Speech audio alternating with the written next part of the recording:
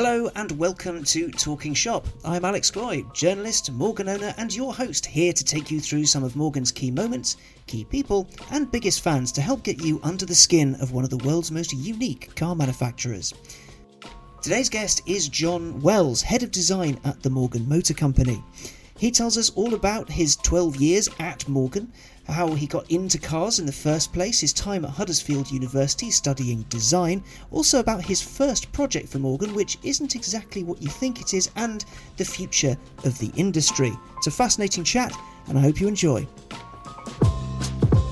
I think I'll say the first and the last. Still retained here at Morgan. Hello, John Wells, Head of Design from the Morgan Motor Company. How are you today? Good afternoon, Alex. I'm very well, thank you. That is. How are you surviving with the whole lockdown thing? It's a bit surreal, isn't it? I guess that's the only word for it. It's odd to be away from the studio for this long. The weather's been nice, so it's been fun sitting inside and looking at it through a window. So yeah. Well, I suppose you can't with the lockdown, with being away from the studio. It's how are you communicating with the rest of your team? How is that working? I mean, to be honest, joking aside, it's actually been really good. Obviously, there's all these amazing video sharing conference facilities that you've got. It's actually been quite good just to use the time to get a bit of alignment. It's such a fast pace at Morgan and it's such a big team now that, it's hard to be inside every single detail going on, whether that's in engineering or design. So every morning at the moment, we've been getting together for, we're tending to have an hour each morning. We're ending up having sort of 3 or 4 sometimes, just going through every single detail and getting aligned on things. And it's actually been quite good to have that time to understand everyone's different thoughts and plan and prioritise and get ahead of things ready for when we return. Oh, that's cool. That's right. It sounds like you've found a way to make it really work for you, which is a pretty. Yeah, it's been good. So yeah, we're having some quite productive conference calls, and then finding the time to put pen to paper a bit more than often, which is nice. And it's been really good actually, just to get a bit of clarity and take a breather and work out where we are and get ready to push on again.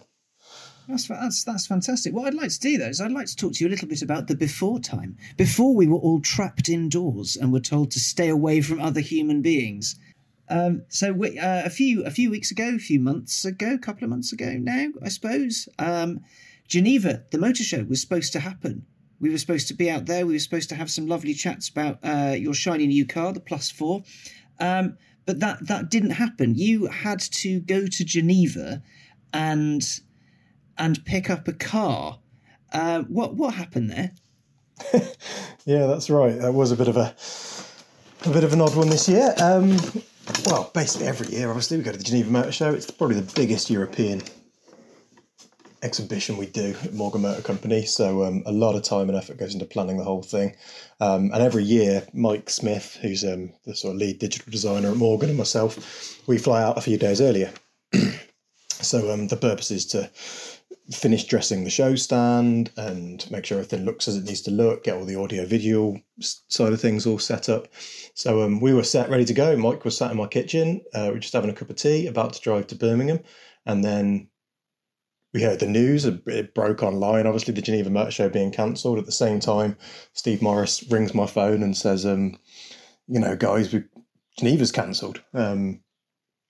To which I was sort of, oh, crikey, what do we do here then? Knowing full well we're about to launch the new Plus 4 and we've been building up to this moment. So Steve says, well, you're still going. We need to get the show cars back.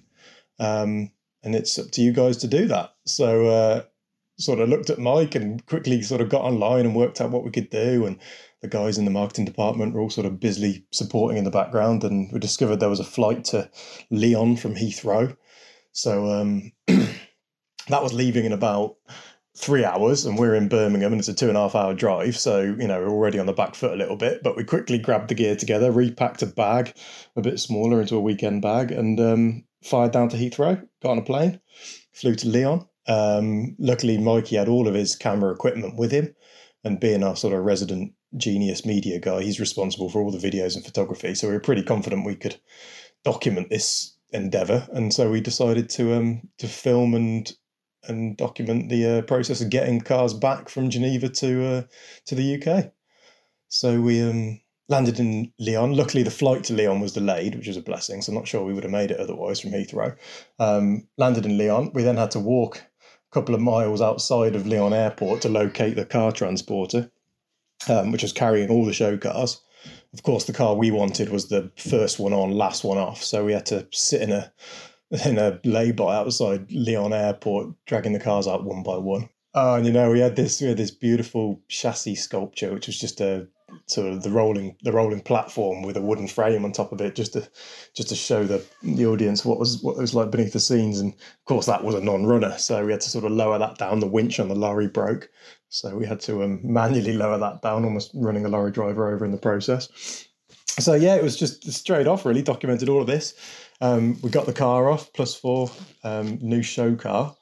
So it was sort of one of the very first cars to roll off the production line. So we pulled the +4 off, and then we thought, well, we supposedly were going to be in Geneva that night. We had a hotel booked there anyway, so we did a quick 2.5-hour sprint across to Geneva city centre, popped the car in the hotel we would have been staying at, and went straight to the bar, which was quite surreal, really. That morning we hadn't imagined sitting in that hotel and having a beer in the bar there, but that's nonetheless where the journey started. Did this illicit deal with a man in a truck, got a car, went to Geneva, and then you drove back. Yeah, exactly. Yeah, so we thought it would be a bit remiss just to do the easy route straight back as the crow flies. So we knew we had to be back before Monday, which is when we were launching the car, or showing the car when we needed it back for. So we had a couple of days to kill when we figured that it'd be nice to take the scenic route and make as much of the journey as we possibly could.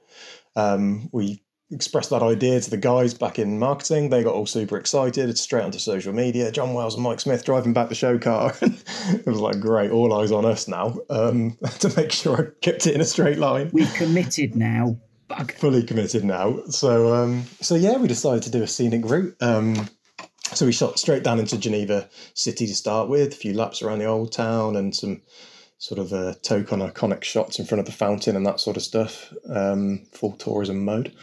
And then we drove from, where did we go? We went from Geneva to Basel via Bern, skirted past the Black Forest and up to Strasbourg, had some dinner in Strasbourg, and then we drove up from there to Luxembourg, trying to avoid highways all the way. So we tried to find the interesting roads and the good visual content along the way.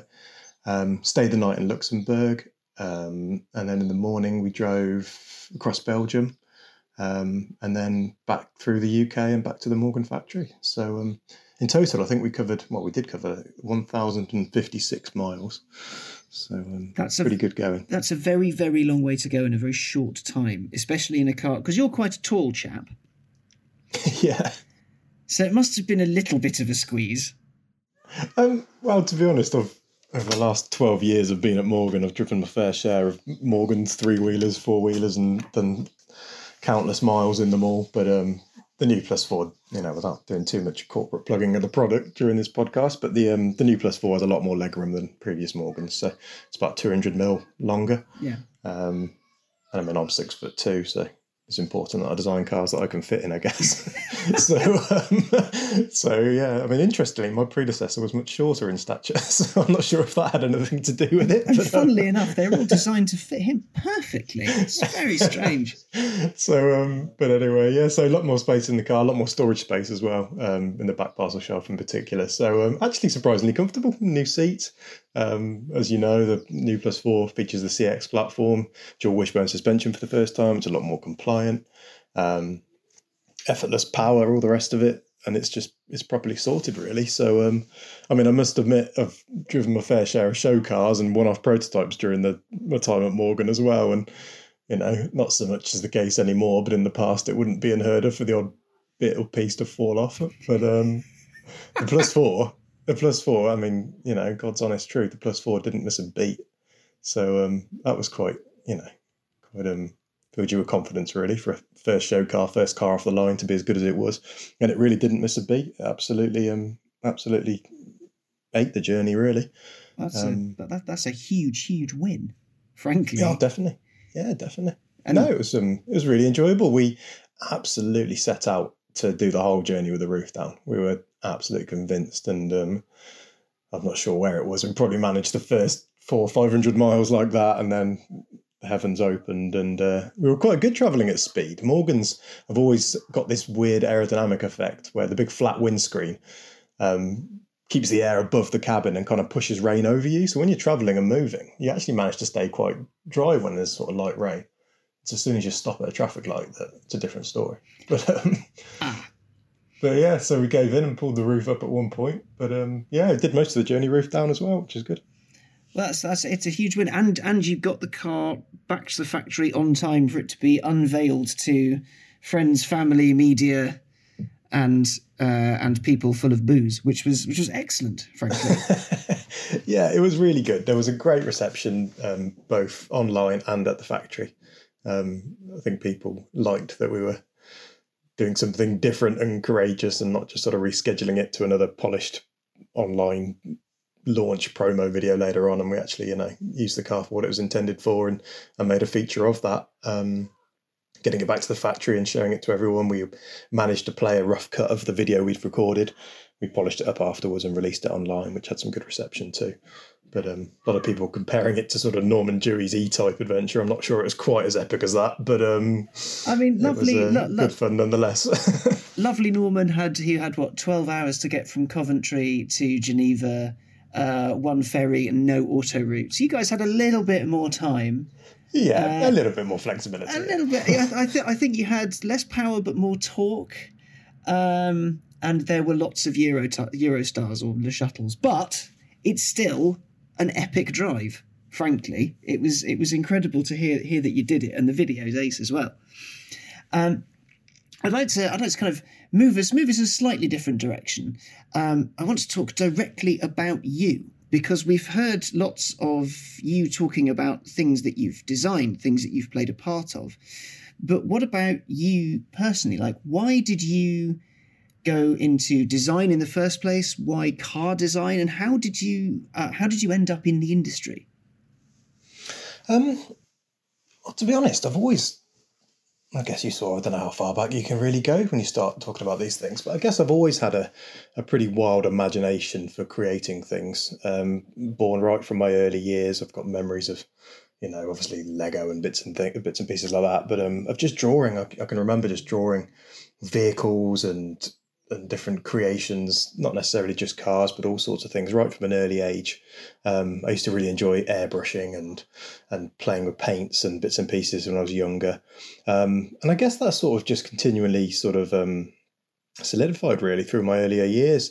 Both my grandparents were engineers, and so I was sort of dragged to lots of air shows and bike shows and car shows through those guys.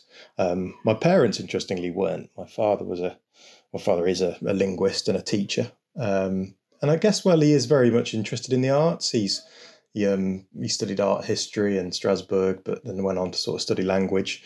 My mother was a scientist.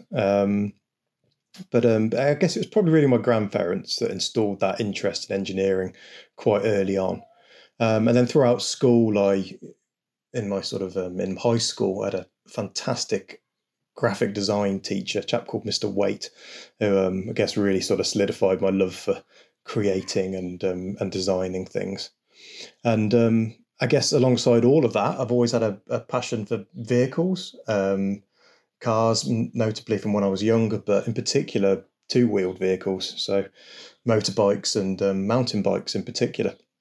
So I used to mountain bike, and still do mountain bike relatively seriously, but I used to compete at quite a sort of serious level, downhill mountain biking. And I've always just had that love for, mechanics and machinery and the physics of what makes them work, but also trying to create and design my own vehicles. So yeah, I studied graphic design at high school and physics and bits and pieces. Then in sixth form, I did an AVCE in art and design, which touched all different elements of design. There was sort of fashion elements and pottery elements and fine art. And I enjoyed all of those different facets of design and art and creating. But throughout every project, we were given quite a lot of flexibility during that that 2 years to sort of create our own briefs, and I really enjoyed that. I really enjoyed imagining what the problem was before setting out to solve it. And I always seem to find myself sort of tailoring the briefs back towards something mechanical and functional and sort of based around vehicles. So I then sort of took the advice of my parents, who were sort of firm advocates of the educational system. And whilst they never really pushed me to go to university, they suggested it's something I explore. And through that, I discovered a vehicle design course. It was actually a transport design course at Huddersfield University. And at the time, Huddersfield, Coventry and Northumbria were the only real industrial design courses that were focused more on sort of vehicular travel. So I've always loved the north of England. I was still racing mountain bikes quite seriously at the time, and the university had a really good race team. The halls of residence, the campus was set outside of Huddersfield in a sort of wooded area, and it just made sense to me. It felt like a great course. It combined all my skills. And at that point, I probably wasn't sort of absolutely set on being a car designer as such, but I did know that I loved designing, and I knew I wanted to be a designer. So to communicate through visuals and solve challenges. And I figured that studying industrial design was the best way just to get a basic understanding of design principles, the core skills that you need to be able to, turn this passion to imagine and create into an actual career. So I started at Huddersfield University, and in the first year it was just brilliant, completely eye-opening. We were doing everything from model making Land Rovers. I've always been a big Land Rover fan, and we were model making Land Rovers. We were learning how to use Photoshop, which was, I used to enjoy sort of airbrushing things when I was younger with a paintbrush, and to do that digitally all of a sudden on a computer where you've got an undo button was quite an eye-opener. So I discovered Photoshop and digital sketching skills. We looked at pastel sketching, and were encouraged again to write our own briefs. And again, it was sort of combining the practical nature of industrial design, the physics, which I've always been, keen to understand, and then also the artistic sort of element, which is brilliant, really. And, again, in that sort of first couple of years, we started clay modelling, and that sort of went on to become what I was really passionate about, my element of industrial design, sort of surfacing, be that in clay or digital CAD surfacing. So yeah, really, really satisfying. I knew straight away then that's what I wanted to do.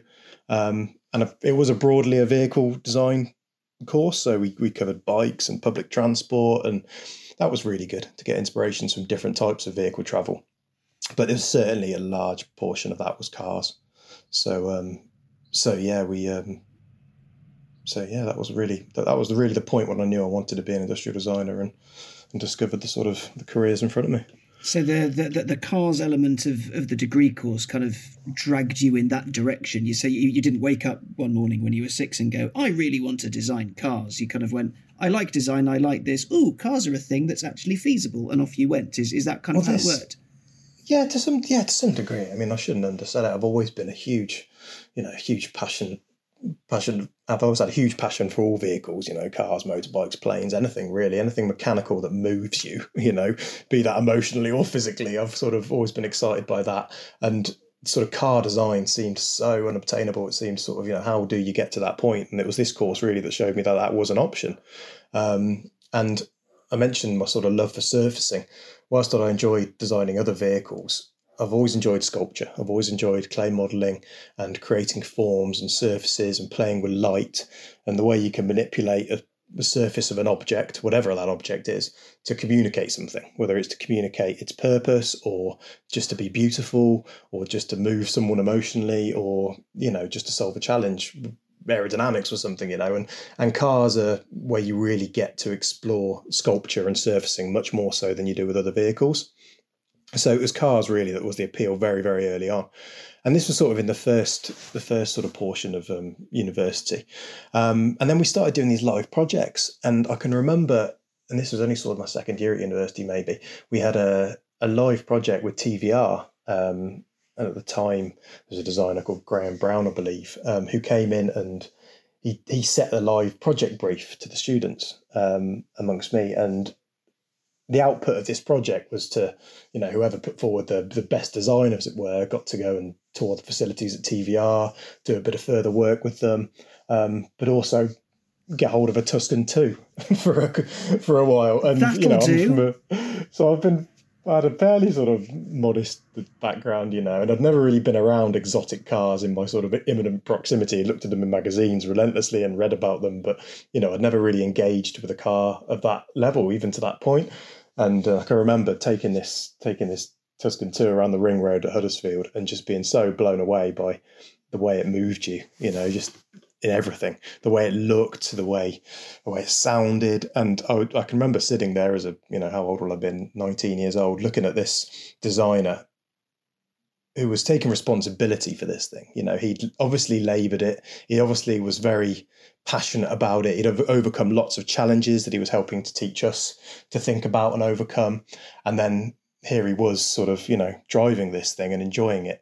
And that was sort of the first time I realised that, cars are obtainable. I could become a car designer, and it sort of captured everything that I loved, the starting of the imagination right through to seeing something tangible and real in the real world. And that's the kind of excitement, really. And now, after that, we did a little bit more with TVR. We then did some work with Land Rover. But what really struck me about TVR was the size of the team. It was a very, very small team, very, very intense, very focused. Everybody was very, very passionate about what they do, exactly the same as Morgan is, really. So yeah, and I guess it was probably in my third year then, there was a chap called David Arbuckle, who was a bit of a design hero at Rover back in the day. And David Arbuckle was Matt Humphreys, who was my predecessor at Morgan. He was his mentor, and did a bit of work with Matt Humphreys on a KTP scheme. And David had some links with Huddersfield, and he suggested to Matt, just as design was starting to make its mark on Morgan through the work Matt did with Aeromax and the early days. And he suggested Matt looks to expand the design team, bring in some new skills, and that he should go down the route of getting some students in. And Matt went to a few universities, did a few interviews, and I ended up getting some work experience during my time at uni through Matt. I can never remember the interview. Matt walked in, and Matt's an amazing character. He's got great presence. And I can remember Matt walked in, and I had to apologise to him. I said, I can't shake your hand. I'd broken my hand mountain biking that previous weekend. And so I'm so sorry I can't shake your hand. But I think Matt just didn't hear that. And he shook my hand so hard, my eyes were watering. But anyway, I managed to get through this interview with Matt, and he offered me the job. So in my third year at uni, I sort of took a year out to go and spend some time working with Morgan. And this was just as we were conceptualising the life car hydrogen fuel cell concept. This was radical. I knew about Morgan. I grew up not too far from the factory, and I'd followed the brand and I knew what they did, but never really sort of struck me as maybe a sort of design leading company that I wanted to be part of until I got under the skin of it and realised Matt and Charles and Steve and the senior management's ambition to sort of push the brand forward. And it was really eye-opening. It very much felt like this was the start of something incredible for Morgan. So to do Life Car with Matt was just absolutely brilliant. And my job there was to turn Matt's sort of sketches into something 3D and tangible for the engineering team and for the craftsmen on the shop floor to actually communicate in 3D a little bit better. So historically, sort of concept sketches for cars feature very large wheels, very dramatic proportions, and their sole objective is to communicate some drama and some emotion and what the car is all about in the most dramatic way possible to conjure excitement. But rarely can you take a 2D concept designer's sketch and turn it into something tangible. You need to walk that journey of turning it into a 3D product. And that's, I guess, where I fitted in a little bit. I was able to take Matt's ideas and sketches, add value to those, hopefully to some degree as well, but moreover, turn them into something 3D and something people could relate to and understand a bit better. So yeah, we turned Life Car into a form together, led by Matt's thinking on that one. But we turned that into a concept car, which was then launched in my following year. I returned back to university at that point. As something of a hero? Like, hey guys, didn't even need the degree. Look at how amazing I am. Well, yeah, to be honest, the car design courses there's 3 or 4 of them now. They might have up to 60 people in a group, but there's not that many car studios, especially in the UK. So anyone that did get experience with industry was very lucky. So I do consider myself fortunate. But yeah, I did come back with a bit of a taste for the real world, which was really eye-opening. at university, you'd spend hours and hours and hours labouring over sketches to make them perfect pieces of art. And as soon as I finished my year at Morgan, I was, much more used to doing things quickly and on demand, and being very objective about what each drawing and each illustration was setting out to achieve, not necessarily just trying to be a, brilliant artist. I had a much more real understanding of how these skills would be applied in the real world, which I think really then helped my final year at university. I mean, the final year for me was a bit tricky at university. I had a loss in the family. I lost my mother in the final year at university. And it was actually during the morning of my mother's funeral, Matt rang me up and said, he had no idea. And he rang me up and said, mate, I've got some good news for you. We're able to offer you a 6-week placement. And that was a real, little blessing, that was. And so then I'm really conflicted about this news, Matt. I can't exactly explain why. But can I call you back? Yeah, it was a bit like that. It was a bit like that. But, it certainly put... that was just amazing. I'd never dreamt of, getting a job as a car designer. So to hear that on that day was, it was a real touch. It was special. So I started a 6-week placement, and my job was, it was only a 6-week contract. That's all they could offer me at the time. And my job was to design a pedal car. So my first Morgan vehicle that I ever owned and had responsibility for was a little Morgan Junior pedal car. Which was really good, actually. They sold loads of them on the back of it. It was a great fun project. But it doesn't matter whether you're designing a toothbrush or a pedal car or a sports car. The process is the same. You have an imagination and an idea, and you sketch and you communicate those ideas. You overcome challenges. You understand materials and the ergonomics of packaging people within them, the mechanical constraints, the manufacturing constraints. And then you work with a craftsman to develop the product. And then, you finally produce something that hopefully benefits the company in some way that you work for. So that was, that was a great little project to cut my teeth on. But of course, as soon as I was in the door, I started continuing my work on the 4-wheeled motorised vehicles as well. And, we started growing this design team by that point, and I just never left. I'm not even sure I signed a contract, but I've just been at Morgan ever since. you had a 6-week contract for after university, and it just never left. Never left. Yeah. That's excellent. That's the way it should be done. That's a hell of a way to get into it, though. Well done, that man. So where do you? So you've been with Morgan for 12 years. You've worked on a fair few projects. Like, how do you keep the design? How do you keep the language? How do you keep the vehicles kind of moving forward, but also keeping it Morgan? So if we look at Plus 4, the brand new Plus 4, if you put it, if you looked at it in isolation, you would think, that is a Morgan Plus 4. But if you look at it next to the old one, actually, you'll see there's quite a bit of difference there. So how do you keep that moving? How do you keep Morgan fresh? So, I think it's interesting. It's a fascinating brand, really, Morgan. There's you say Morgan cars to somebody, and the first thing that pops to people's head is the sort of iconic Plus 4. But just in my time at Morgan, which is relatively short, there was the Life car, there was the 3-wheeler, there was the Aeromax, the Aero Supersport, the Targa, the Coupe, the Ever GT concept car, countless revisits of the classic range and different limited editions and collaborations. Loads of special projects for customers, some of which never really were saw, but were incredibly diverse and different. And then, of course, the Plus 4 and the Plus 6 recently, Aero Series 5, EV3, the electric car. So Morgan's got a great breadth of portfolio and variation, really, throughout the years. So in terms of Morgan's breadth of portfolio, there's been that many different products. There's actually a lot to draw upon, not just in the last 10 years, but going back, from the early days of crazy 3-wheelers and right through to sort of the racing era and then the birth of the Aero. There's a lot to pull back from there.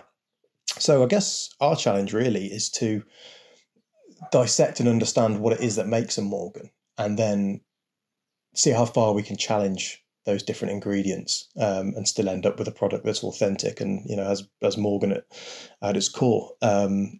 Something that we've especially been doing over the last couple of years in particular, is taking a much, much longer view down the road. Because obviously the biggest impact on vehicles is the social climates in which we live in. So whether that's customers' expectations of what cars are for, or whether that's driven by legislation in terms of technology and packaging, all of these things really impact the way a car behaves and the way a car looks. So it's not just a case of sort of freshening up the design from a visual point of view. You have to take a very long view down the road and understand what's coming and be ready for it. And then also understand how to overcome that challenge. So, for example, electrification is obviously a very big part of the world at the moment, and the automotive world at the moment. And what should an electric Morgan be? And there's lots of different ways of approaching that. We explored prototypes on four-wheeled electric cars, but they became quite heavy with battery technology at the time a few years ago, and they kind of lost their identity as a lightweight British sports car.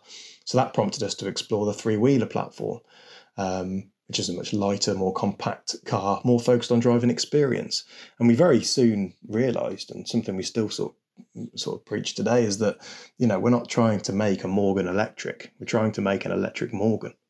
And so it's that sort of being very clear on what's coming and then what your approach to that challenge is going to be, that then inevitably leads to fresh and exciting new ideas.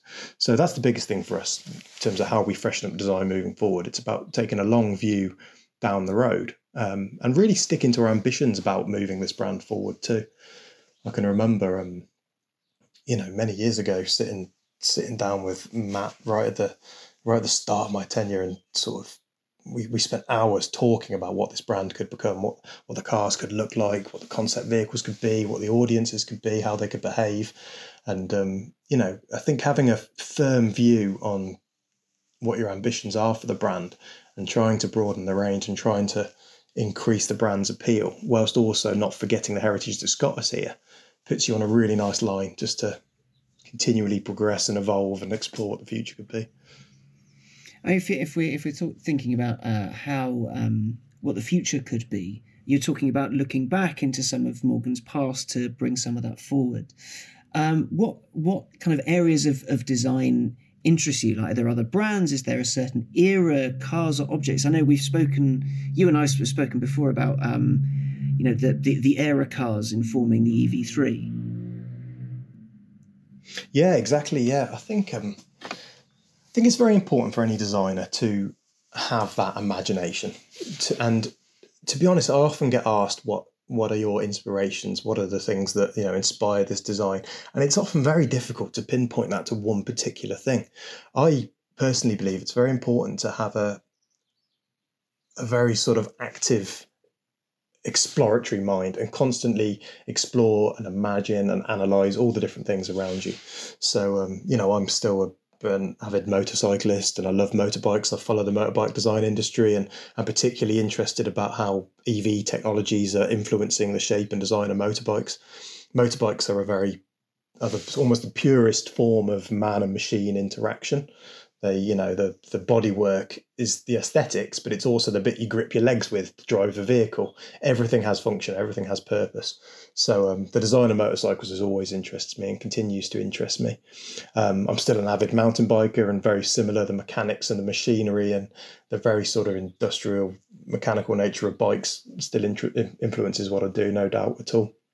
My partner is actually a fairly well-established jewellery designer, so inevitably I spend a great deal of time close to that industry, and I find jewellery design absolutely fascinating. It's not dissimilar to cars in a lot of ways. You have to have an inherent understanding of materials and the way materials behave in order to be able to produce and manufacture your designs and your creations, and there's also the very similar process. So you start with discussing with a client, understanding their needs.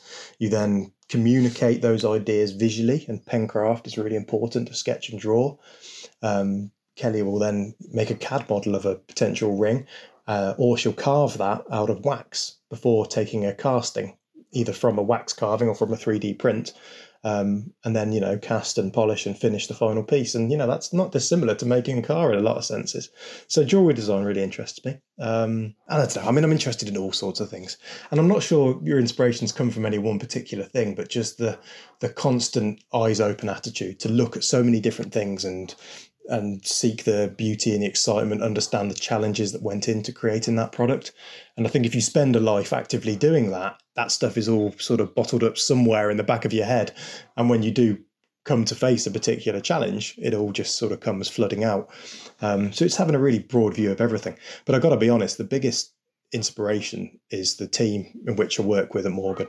When I started at Morgan, there was 2 of us, and we became quite soon responsible for all the visual sort of communications. So, you know, we could use Photoshop, and they went, hey, John, you know how to use Photoshop. Can you start creating the brochures for Morgan or the website for Morgan? And, you know, you had these skills that you learned by being a car designer that were relevant to other aspects of the business. So the design team at Morgan has never just been a purely car design related team. It's always been about broadening the brand and all of the visual communications.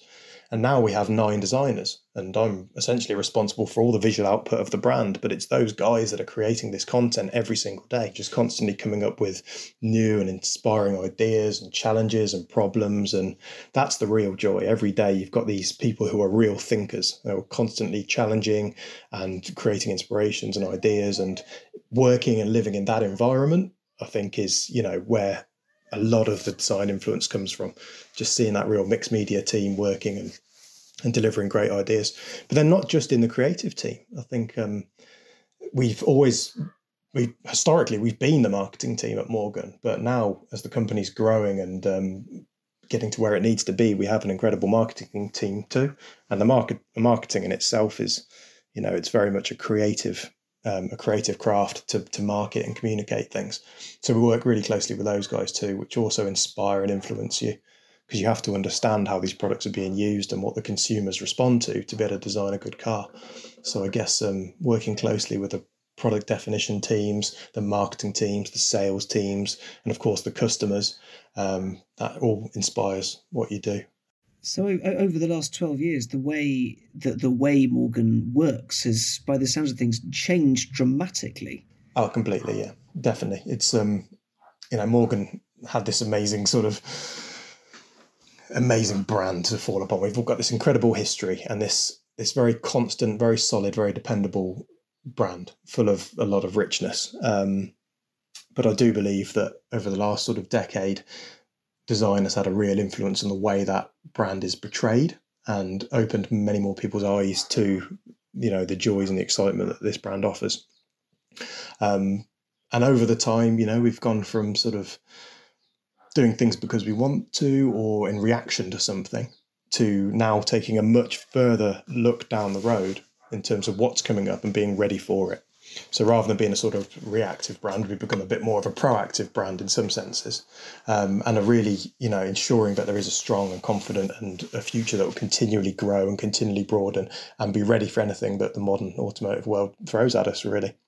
If we think about the modern automotive world, sadly, because Geneva wasn't on, but if it was on, we would have walked around the halls and we would have seen plenty of mobility concepts and, you know, electric pods to take you from A to B without having to have much input.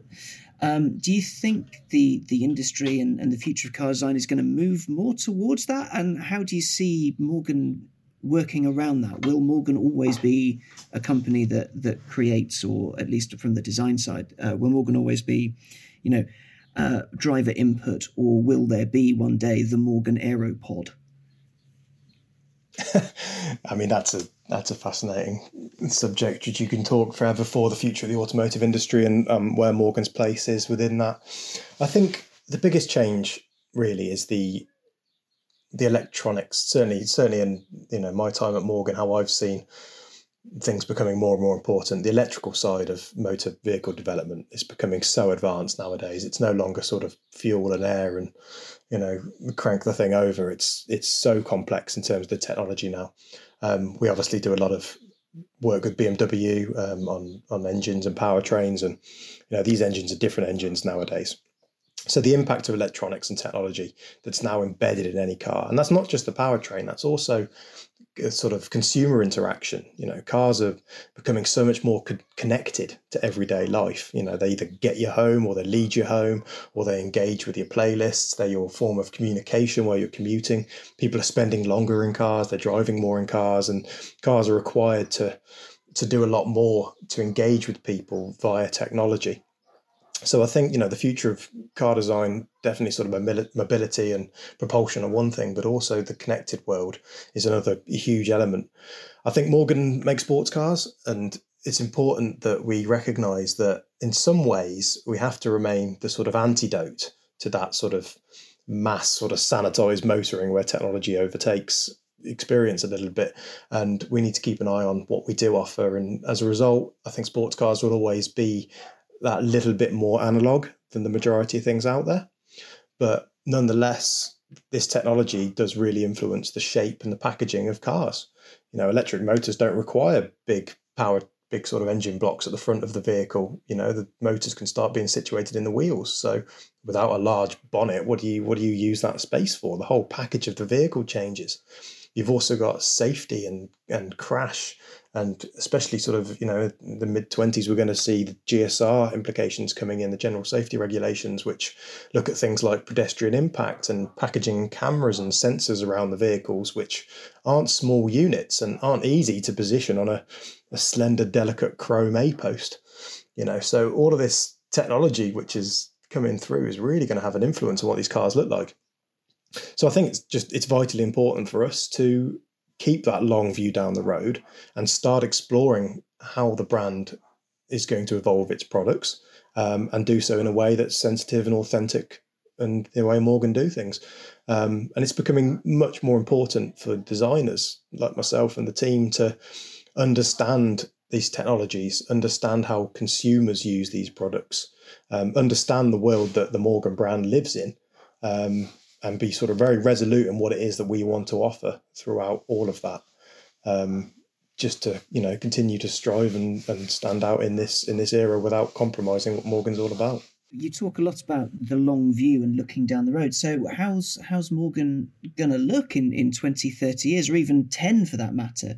Because from an aesthetic point of view at the moment, obviously the design is should we say leans more towards the old school? Does that mean as technology builds, are Morgan's vehicles going to kind of shift forward a decade or two to fit the new tech in, or is the design going to be the same? Is Morgan going to be that sort of time capsule, albeit one with modern tech thrown on?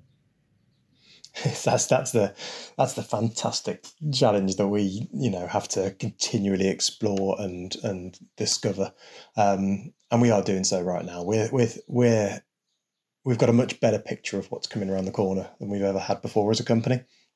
The engineering team has grown, similar to the design team. From when I started, there was 4 engineers and 2 designers, and now there's 30 odd engineers and 9 designers, and that just represents the level of complexity and understanding you need to have to deliver an automotive product in today's world, really. So yeah, we have to be influenced by these challenges. We have to work really closely with the engineering teams, much more so than ever before, and start to embrace this technology in such a way that we're still keeping authenticity in our products. So by that, I mean, we definitely understand there is a lot of heritage to Morgan. This is a complicated question to answer. I need to, think of the best way of phrasing this without giving away everything that we're doing in the future. But essentially, we've always got this delicate line to walk. How do you embrace modern technology, but still create a coach-built car that's got its inspirations sort of firmly rooted in, the early eras of the last century? How do you walk that line between the two without creating a pastiche? And I think the answer to that is to ensure that everything we do is honest and functional and done for a reason and isn't just sort of decorative. So, for example, we don't use wood in the cars because we've always used wood. We use wood in the cars because what it does is enable us to invest much less in heavy steel tooling to align the vehicle together and complicated metallic B structures. And we're able to hang this body over a platform, whereby the body is structurally independent to the platform. And wood enables us to quickly shape and change and manipulate forms and just invest in the A surfaces of the car. And similar, we can adjust production volumes to suit demand, and wood enables us to do that. It also enables us to capture certain tolerances It's also very sustainable, obviously, but it's also really good for things like noise, vibration, and harshness. So as we move forward, we need to start asking these questions. Does wood make sense in this car? Should we be doing it just because we've always used wood? Or is there another way of achieving those same things? Achieving a lightweight British sports car that can still be made by hand, can still offer flexibility in manufacture? So I guess what I'm getting at is that whilst we've got this very rich pool of tradition and heritage and lots of things we've always done in a certain way, it's also possible for us to explore how else we might achieve those same things, but with new shapes and new materials and new techniques. And I actually believe Morgan, as a result, is much more flexible than people often give it credit for. When we launched the EV3, we took away the combustion engine. We took away the noise of an engine. We also used carbon fibre in the bonnets for the first time. But I don't believe anyone said, oh no, this isn't a Morgan. You know, the EV3 was really embraced as a Morgan. And that was because it was still coach built. It was still made by hand by the same craftsman. It still contained a great deal of the Morgan DNA, whether that be the face or the visual character of the car or the sort of period-inspired detailing around the vehicle, like the Bakelite selection switch or the fisheye digital lens. And we took this technology and we packaged it in such a way that it was sort of relevant to our audience and relevant to our values, without being afraid to introduce new shapes and new features. And as a result, we made a fun, lightweight British sports car that was, you know, great fun to drive and embrace technology at the same time. And that for me sort of epitomizes what Morgan needs to do going forward. It needs to embrace this technology and not be scared of it, but also keep a firm eye on the constants, the things that really make Morgan a Morgan, and be careful not to dilute those too much. So in 20 to 30 years or even 10 years, a Morgan will still feel like a Morgan, even if it doesn't quite look like the ones we're used to now. Is that fair to say? Definitely, yeah. I mean, let's look at what Morgan offers. Morgan offers a complete antidote to everyday driving. This is a car that is visually striking. It's a very emotional product. All the touch points are about stimulating emotion. You know, it's smell, it's texture, it's craft, it's passion, it's driving experience. It's, you know, engaging with a motor car purely for the requirement to feel alive, to have an experience, to have an adventure.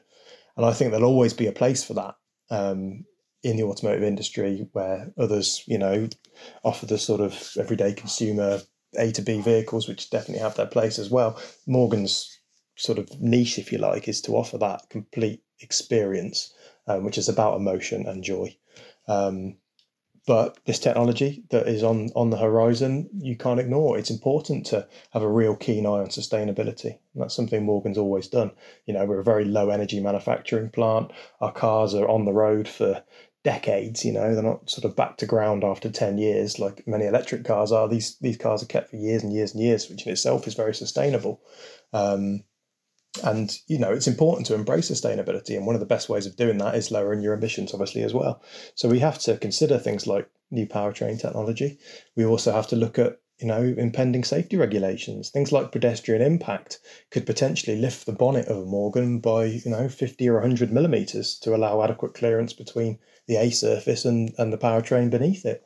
Things like lane detection and sensors and cameras around the cars are all quite big things to package, which inevitably are going to start impacting the silhouette of the Morgan, the shapes of the A-pillars and the glazed areas that you see. Airbags aren't small. Modern powertrains aren't small. You have turbos and big powertrains nowadays, which all need to be packaged within what we have as a very small footprint. So, you know, the challenges are definitely there, and you know, it'd be remiss to say that the design won't have to change to accommodate some of these things. I just think it's very important to recognise these things are coming and map a very clear journey that walks Morgan forward over the next decade to start answering some of these things and do it in a very authentic Morgan way. If we talk about sort of the more immediate future, you're saying about how powertrains are changing. There's turbocharging and they're getting bigger. In the last 2 years, Morgan has released the Plus 6, which replaced obviously the Plus 8 and the Plus 4. They're based on the same platform, yet one's a wide body, one's a narrow body. Now, we spoke about this a couple of months ago, how actually the narrow body car was the tougher of the two, and you managed to get wire wheels homologated and working on a modern a modern sports car, which for those of us who aren't well versed in automotive design, manufacture and engineering, why is getting wire wheels to work on a modern sports car such a big deal? See, the CX development over the last few years has just been an absolute roller coaster. It's been brilliant, and the company has done a lot of maturing and a lot of growing up, embracing all of these technologies and these new powertrains and all the challenges that come with them. The CX perfectly represents where Morgan is and where Morgan is going. So it's definitely good to talk around that. When we first launched the Plus 6, as you say, that was the first time we also announced the CX platform. And that's quite significant to me. The announcement of the Plus 6 and the Plus 4 is as much about what those cars offer as about the journey that got us there and the CX platform that underpins them. So when we when we started the CX program, it's nearly 5 years ago now, the first car we developed was the Plus 4. It wasn't the Plus 6. And that was because the Plus 4 is worst case. We knew straight away that we needed to protect the silhouette of the classic Morgan. This is an iconic design. It still has a huge place in the marketplace. It still is a core product for us. And we could very easily destroy that design if we took the easiest routes and the easiest solutions to everything. And a couple of the key attributes are the silhouette of the car, obviously. The fact we have a very narrow central body and a very sort of wide running board. That means that all your component packaging is pushed towards the centre line of the vehicle. But most importantly, for any car designer really, is how the car sits. As it's sat there stationary, that initial impression of the car, that primary attraction, comes from how it sits on its wheels. And stance is everything on a vehicle. A car designer will sort of tell you can almost take any car in the world, no matter how ugly it is, and improve it somehow with the wheels and how it sits on them. And that was really important to get right. Even a Pontiac Aztek. Even a Pontiac Aztek. Slight adjustment to stances and bigger wheels. I mean, some things are a lost cause, but you can certainly improve anything. A Mitsuoka Orochi. A little bit of work on the stance, you can improve it. I'm not saying you can make it desirable, but you can certainly improve it with stance. And so that was the big driver, really. How do we maintain these cars looking lightweight and good on their wheels with a really great negative offset? The challenge, of course, we got with the classic Morgans is traditionally they had sliding pillar suspension, leaf springs, a live axle, drum brakes, and all of these things can sit quite inboard and enable a big centre lock hub.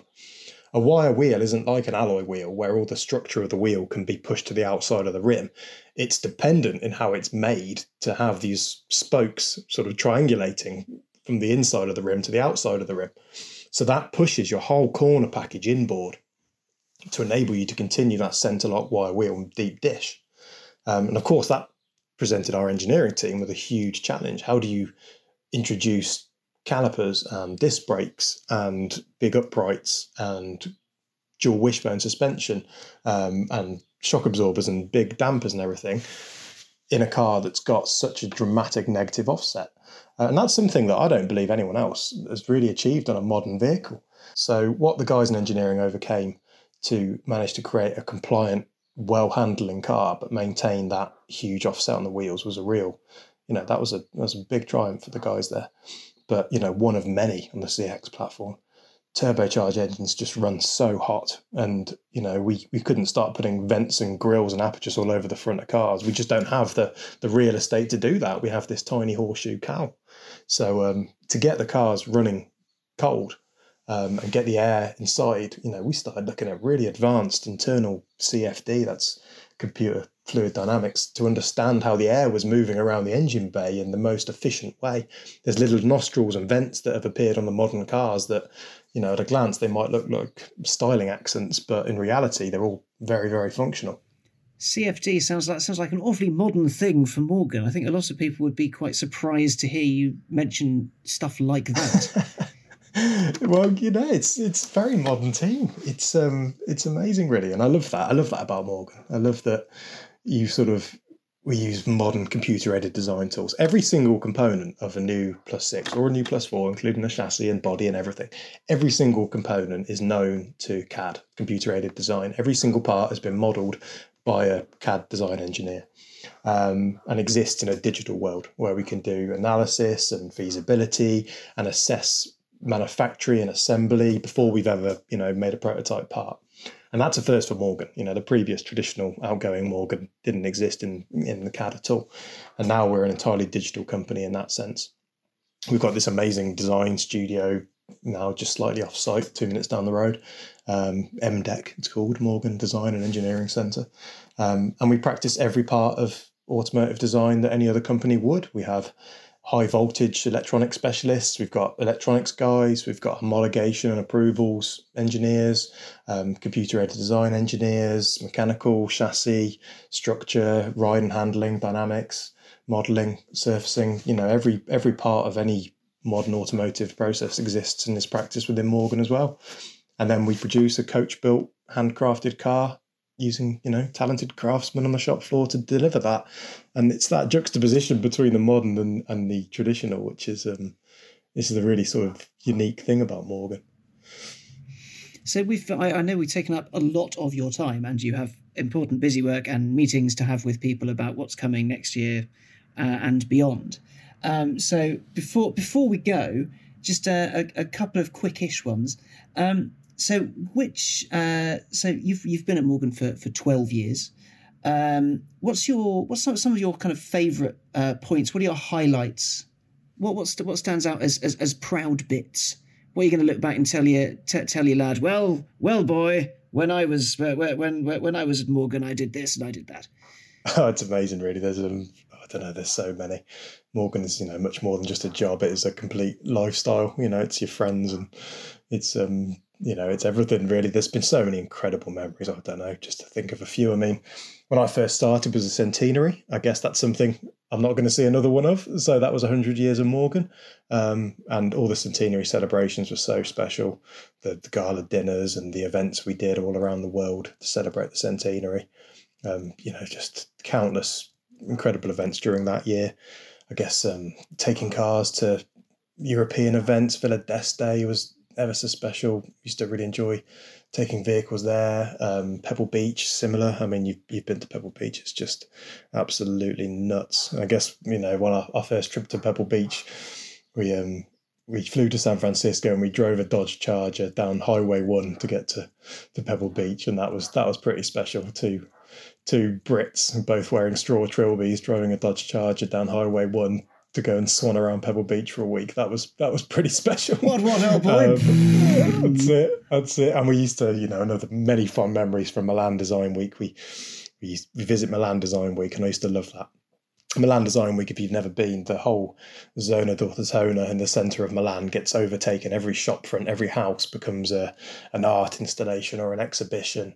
And, every brand in the world is represented there, and just showing the creative underpinnings of these brands and communicating visuals and products in such exciting ways. And our showroom in Italy, in Milan, is, right in the heart of this area.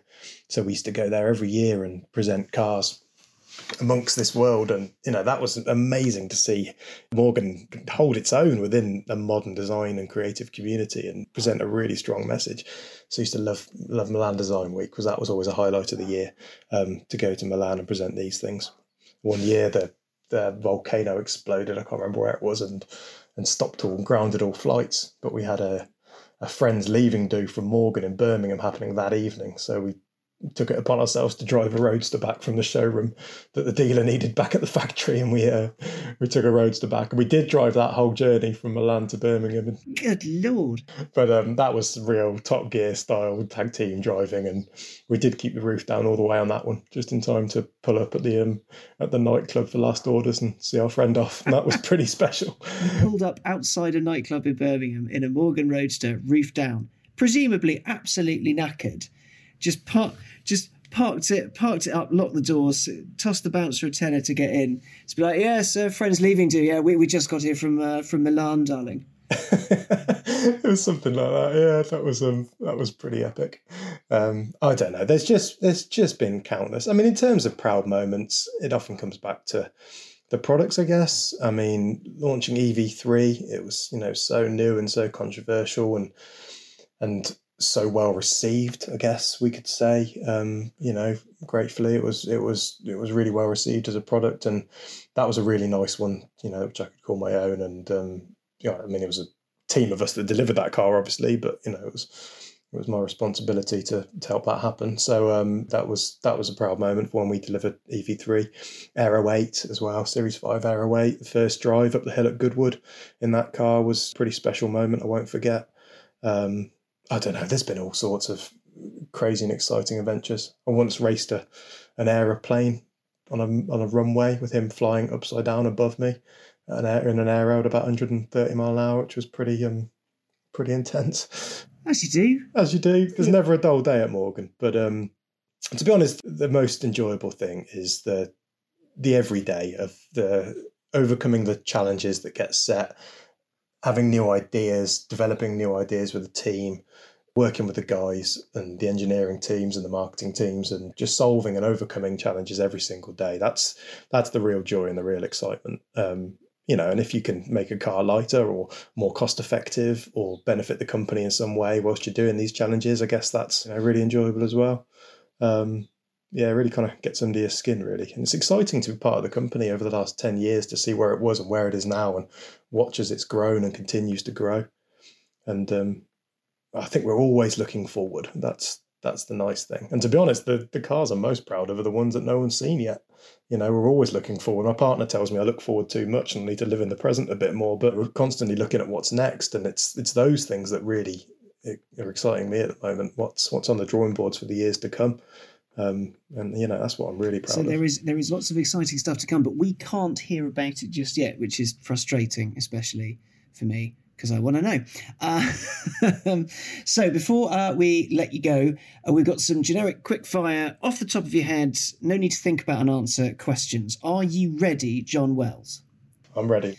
2, 3 or 4 wheels? 2, 3 and 4 wheels. 2, 3 or 4, all of them? All of them. All of them. Automatic or manual? Manual. Naturally aspirated or forced induction? Naturally aspirated, although there's definitely exceptions. What was your bedroom wall poster car? Oh, bedroom wall poster car. I had a 930 Porsche Turbo on the bedroom wall next to a Series 2A Land Rover and a 2-litre S Capri. That is eclectic. What? No, I learned to drive in a Capri. A 930 Turbo. A 930 Turbo is a 930 Turbo. A Land Rover a Land Rover and... It was a 2A, I think. Capri. Yeah. What? A Capri, yeah. Mate. Yeah, and then loads of motorbikes. Loads and loads of motorbikes. Okay, well, that's all right then. You're allowed, but still, that's a hell of a mix. Wow. And finally, what is the best road you've ever driven? Oh, that's tricky. Oh, I don't know. There's incredible roads in the Black Forest. Highway 1 was pretty special. There's probably as much to do with the car and the time and place. I love driving the circuit of Como, Lake Como, the circuit around there. But to be honest, if I'm in the motorbike, that's Welsh roads. You can't really beat some of the Welsh roads. Too hard. Not possible to answer that question. Wonderful. Well, John Wells, thank you so much for joining us, and thank you for telling us about yourself and about what's coming for Morgan. Genuinely fascinating. Thank you so much. No problem at all, Alex. Thank you.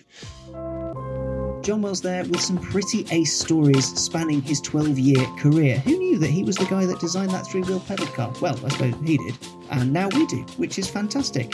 Tune in again for another exciting guest, some more tales of Morgan Daring Do. And don't forget to rate, review and tell all your mates about Talking Shop so more people can hear it. Until next time, thanks for listening and goodbye.